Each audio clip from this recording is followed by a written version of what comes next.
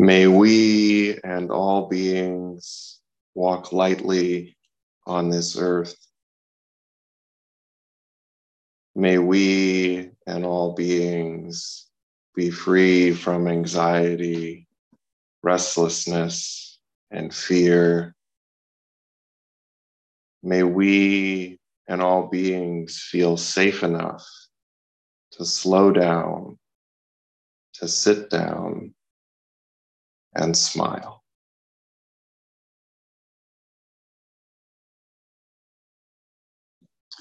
Good morning again, everyone. Wonderful to see so many familiar faces, some new faces. Wonderful to see that one face is now feeling better. Welcome back, Daigen. We've missed you. And wonderful to hear so many familiar voices on Zoom. A Simple Life is the title of the talk today, or simplicity, if you're looking for just one word.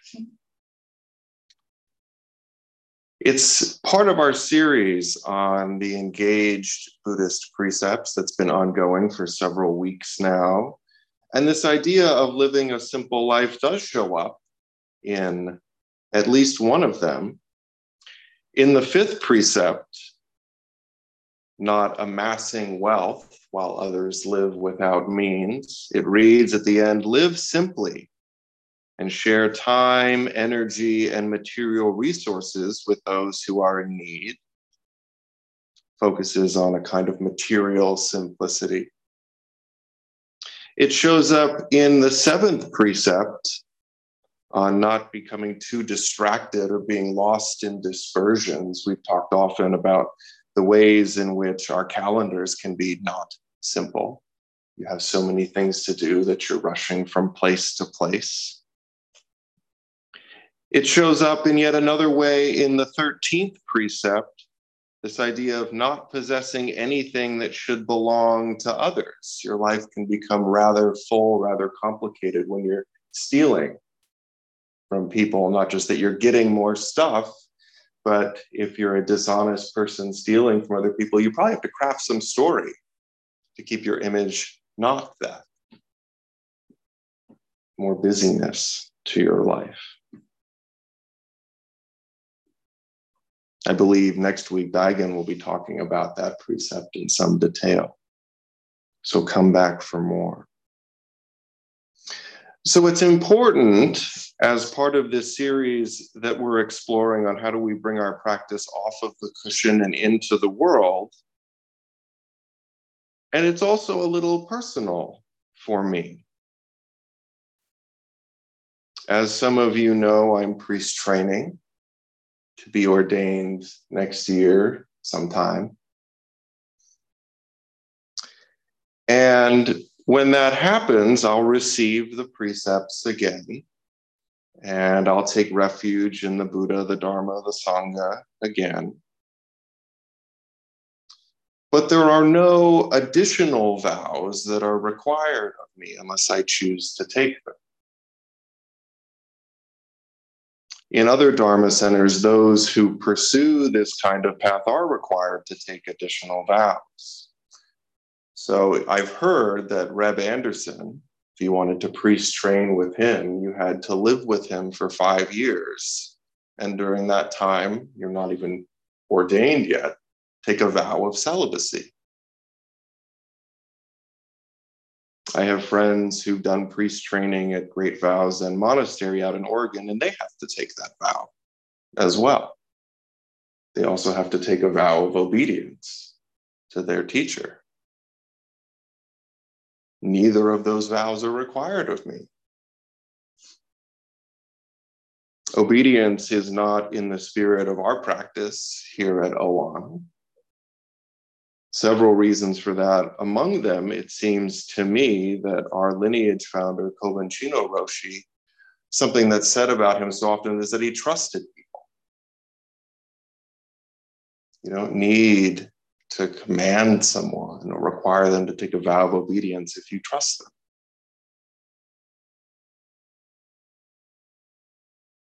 But what does it mean to take a vow of simplicity? What does it mean to live a simple life? Sometimes when we give instructions for Kinhin, we talk about walking so lightly on the ground that with every step a lotus flower blooms behind you. It's a rather nice image, but what does it mean for us in our lives? No matter how much I tiptoe around the world, I'm pretty sure flowers aren't going to come up behind me.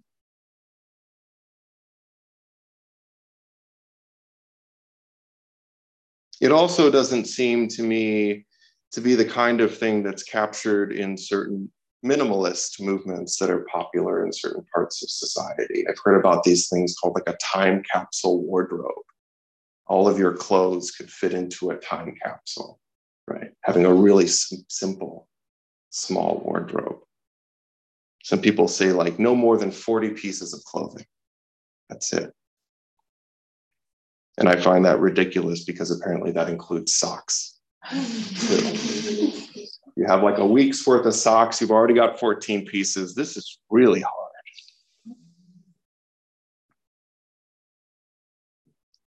So what I'd like to do today is explore another way of thinking about simplicity and a simple life, offer a different kind of vision to you, one that might be still poetic in its own way, but doesn't involve restrictions on numbers of clothing. That just seems not quite the sort of thing I'm interested in.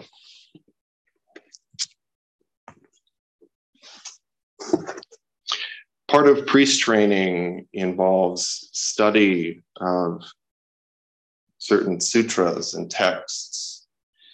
And one of them is called the Genjo Koan. It comes from the founder of Soto Zen, Dogen Zenji. You probably heard that name if you've been around a bit. Dogen's name creeps up. It's supposed to be Dogen's explanation of Zen practice for the layperson, which you might think makes it easy to understand, just talking to the person on the street. It's not. It's very difficult to understand because it's written in this beautifully poetic language. And so there are commentaries that are written offering interpretations of this text. And as Mado and I have been working through it together, I read a paragraph in a commentary that seemed like the right place to start for thinking about simplicity. And I'd like to share that paragraph with you now. This comes from Shohaku Okumura's Realizing Genjo Koan. Here's what Okumura writes. Until I was a teenager, at least, the basic message I received from the educational system and from society in general was, we are making the world better through the use of scientific knowledge and technology. But eventually, people began to see that science and technology used in the service of human desires have caused many problems for people and for the natural world. We once thought that the human race was the most important part of a world in which everything belongs to us. Yet in truth, we are just a tiny part of nature. Human beings have finally begun to realize that we will perish if the natural environment perishes. We have begun to see that we share one life with nature and with all beings. In this way, society is awakening to the reality of interdependent origination, the truth that the Buddha taught. By correcting our views of the world, we can live naturally and wholesomely in harmony with all beings. This is the right view that the Buddha spoke of in the Eightfold Noble Path.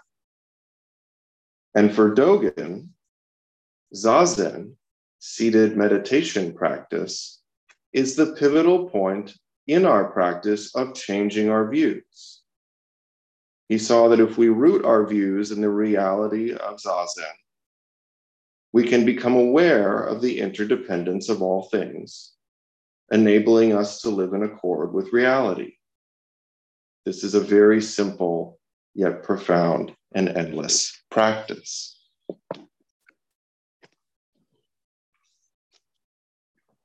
There's a lot going on there in that one paragraph.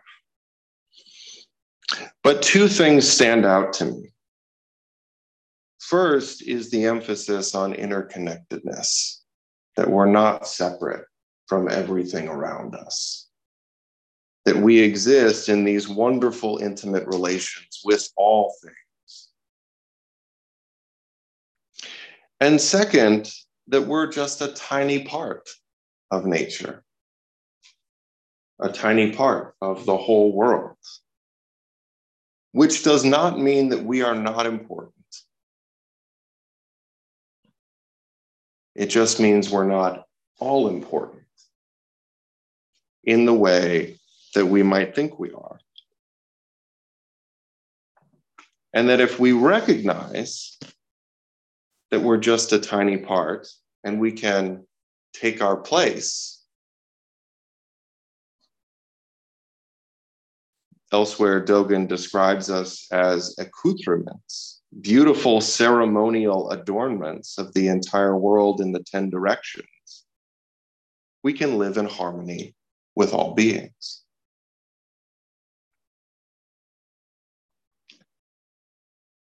I rather like this image, but it seems to me that this is not the way in which many of us, certainly myself, relate to the world all the time. A lot of the time, from my experience, we have what I've taken to calling a conqueror's mindset. We're going to go out into the world and we're going to conquer it. We're going to shape it. We're going to mold it in our image to our liking. And this happens in a variety of ways. Sometimes there's a literal conquering of nature that seems to happen. There are certain spaces in the world that you wouldn't know what they looked like anymore without our presence. Some of you know I used to live in Southern California. I spent time in San Diego, a place that I now consider a concrete jungle. I hear that Dallas, Texas is much the same way, just sprawling concrete structures. Any beauty of the natural world that was there is hard to find. The human constructed world has taken over. Sometimes this mindset manifests in the hoarding of resources. People feel like there's not enough to go around and they have to get more. We saw this so clearly during the height of the coronavirus pandemic. Everybody was buying toilet paper. Pallets of toilet paper. What do you need so much toilet paper for? I gotta get it. There's not enough. Or hand sanitizer. I remember reading about a gentleman who had a garage full. He was selling it at a steep markup to people around him. Money, the accumulation of wealth. How many commas are in your bank account balance? The answer is 0 for me. But there's a feeling that if I have enough money, even if I don't have all the toilet paper or the hand sanitizer, I can probably get it. I can control what's happening around me in that way. It's a way I can exert influence over the environment. And still, reputation is another way in which this mindset can manifest. And all of these, it seems to me, are ways in which we're trying to become powerful.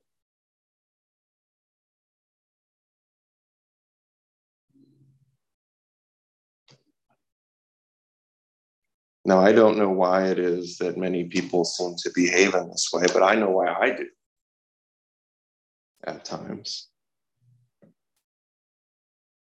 For me, the answer is simple: fear. I'm afraid. But if I have enough stuff or enough money or a good enough reputation, then maybe I can feel safe. I can feel protected. I can feel that everything will be okay come what may.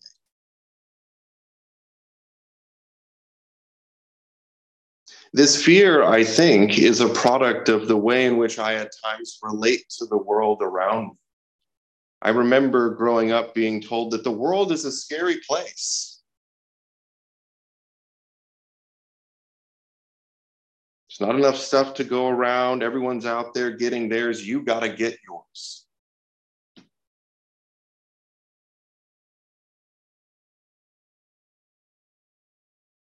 Other times I was told that the world is indifferent to my existence.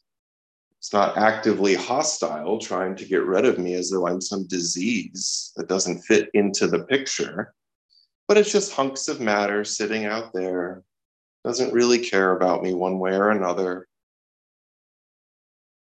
But it's certainly not out there trying to help me, trying to support me, not something I can live in harmony with.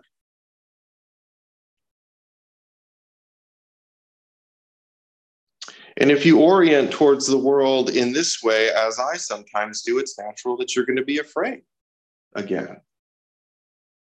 And you're going to try and find ways to protect yourself.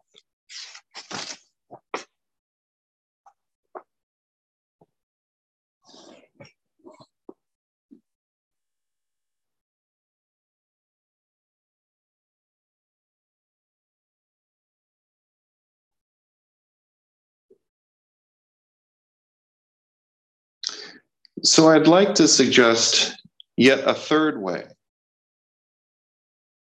of thinking about our relation to the world around us. Not one where it's actively hostile, not one where it's indifferent, but something else. And it starts with this idea that I mentioned a moment ago of taking our place.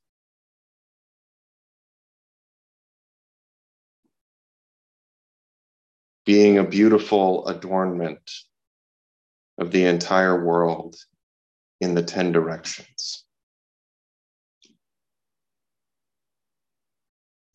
Taking our place, it seems to me, requires a fearlessness, a kind of genuine courage to accept that I'm just a tiny part of the whole and not be afraid of the fact that something might stomp me out of existence at any moment. A fearlessness born from thinking about the world in this way: that I am respected, that I am secure, that I am cared for within a loving reality. That far from the world being hostile or indifferent to my existence, love is actually built into the order of reality. That the world actually is an inherently kind, generous, and compassionate place.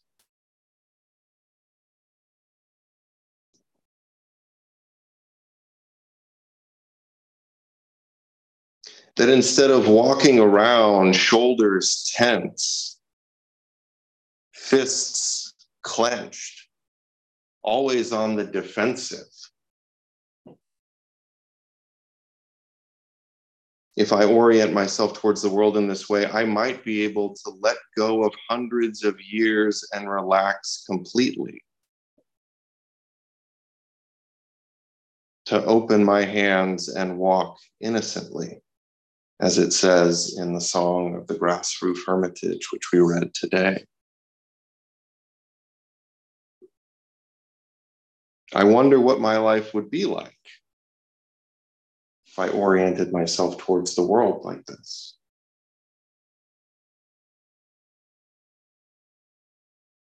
It's a nice vision. I think. To think that the world is kind and compassionate, and so I'll be cared for and respected so I can have a kind of fearlessness and not need to go out and try and acquire all this stuff to feel protected. I can rest easy with my head covered and let all things be as they are.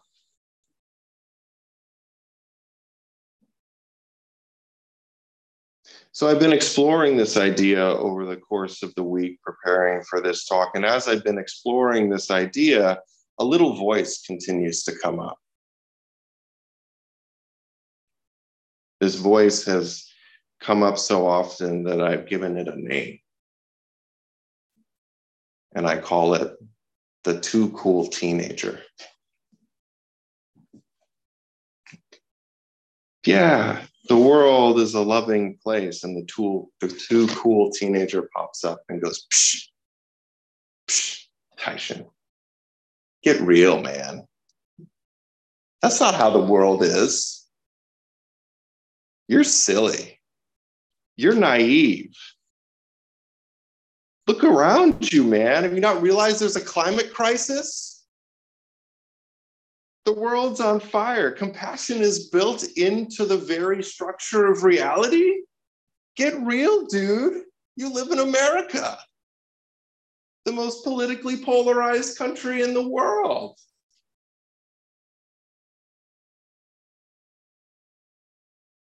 How can you possibly believe that? Psh. Psh. The too cool teenager says.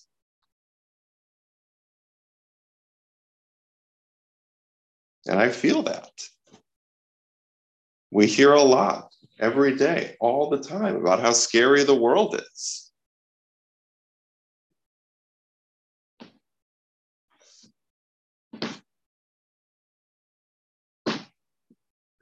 So this is the question that I'd like to leave you with this morning. If you find this way of orienting towards the world attractive, something that you might like to explore, what would you say to someone who looks at you and says, get real? The world is cold and dark and nasty, brutish and short. It will be your existence. What might you say to this person? Thank you very much.